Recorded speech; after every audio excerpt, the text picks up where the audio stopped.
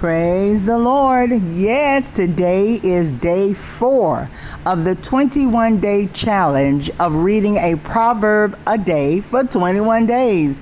And you know what? This has been such a blessing to me. A blessing to me. And now I really do understand, and I've said this before, the water hits the pipe before it hits the floor. That's an old-timey saying, meaning as I read this word, it ministers to me first. It deals with me first before I can take it and allow it and share it with someone else in order for them to get a revelation or, to get some insight. So this word is really like that onion. It's layer by layer. It's really just being a blessing to me. And I am receiving it. I'm soaking it in. Now, one of the things I did want to point out as we read through Proverbs, there's a lot of resources out there to study. But I picked up on the word wisdom as a feminine. I guess it's a feminine now in the Hebrew, and that's why we have that female personification. Because as the scripture reads, and as Solomon was penning these words, he often would say her, she, referring to wisdom. Now, it's so much to study in on that, but I think the short of it is, in the Hebrew grammar, wisdom is a feminine noun. That is why the female personification. So I'm going to leave it at that. So when we go out, continue to reading, you will hear her or she referring to as wisdom. Amen. Okay. Well, this is some of the things that I jotted down that really touched me, and something that I will be meditating on throughout the day, and just repeating over and over, so it can really soak deep down, and because I want to be rooted and grounded. In the book of James, the word says, if you lack wisdom, ask God for it, and he will give it to you liberally, and upbraideth not. That means when we ask God for wisdom, he'll give it to us freely, and he won't chastise us, or he won't criticize us for asking for it. For example, in today's world, if you're 30 years old and don't know how to boil water, so you ask someone, how do you boil water? And they criticize you. You mean to tell me you 30 years old and you don't know how to boil water? Ding dong, ding dong. What's wrong with you? Well, that's the human side of it. That's the world side of it. But if you would have taken that to God and say, Father, I need wisdom. Show me how to boil water. God will enlighten you. He will probably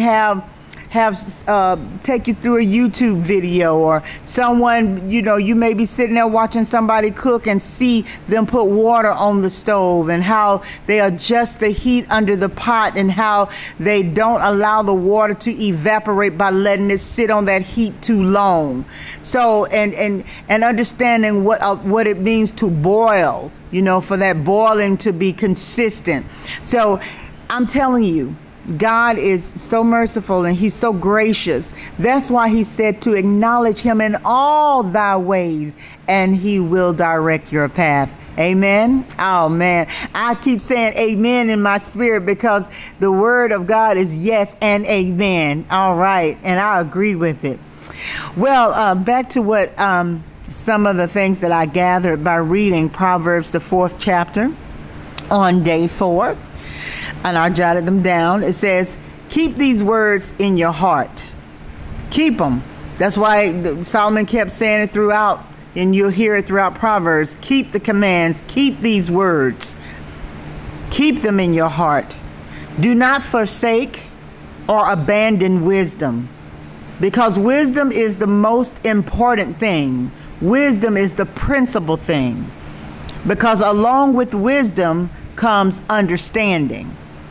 And then embrace her. Embrace wisdom. Put her first. She will bring you honor. When you operate in wisdom in certain situations, honor will come because you made the right choice. So operating in wisdom will bring you honor. Your years of life will be many. Your steps won't be hindered and you won't stumble. Hold firm to wisdom. Keep her. She is your life. Also, it tells us in the same passage of scripture, guard your heart. Don't be deceitful and foul. Don't allow your ways to be crooked. Look straight ahead. Walk in truth. Walk in truth. This is how I kind of summarized what I was reading. Be watchful of where you go, the circles you entertain. Don't look to your left or look to your right. Remove your feet from evil. This is wisdom. All the things over the years that we have gained knowledge from. The wisdom of God shows us how to apply the knowledge that we have gained. You may have a hammer in your hand, but if you don't know how to use that hammer or when to use that hammer is good for nothing to you. So, man, this is so good. Oh, it is so God. God's timing is impeccable. God's timing, his timing, and this was his perfect time for us to be challenged with walking in wisdom for the next 21 days. I'm excited.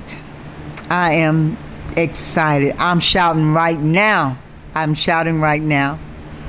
Well, okay. Well, I thank you so much for listening, and I pray that these words have been a blessing to you because they have truly been blessing me. So until next time, stay blessed.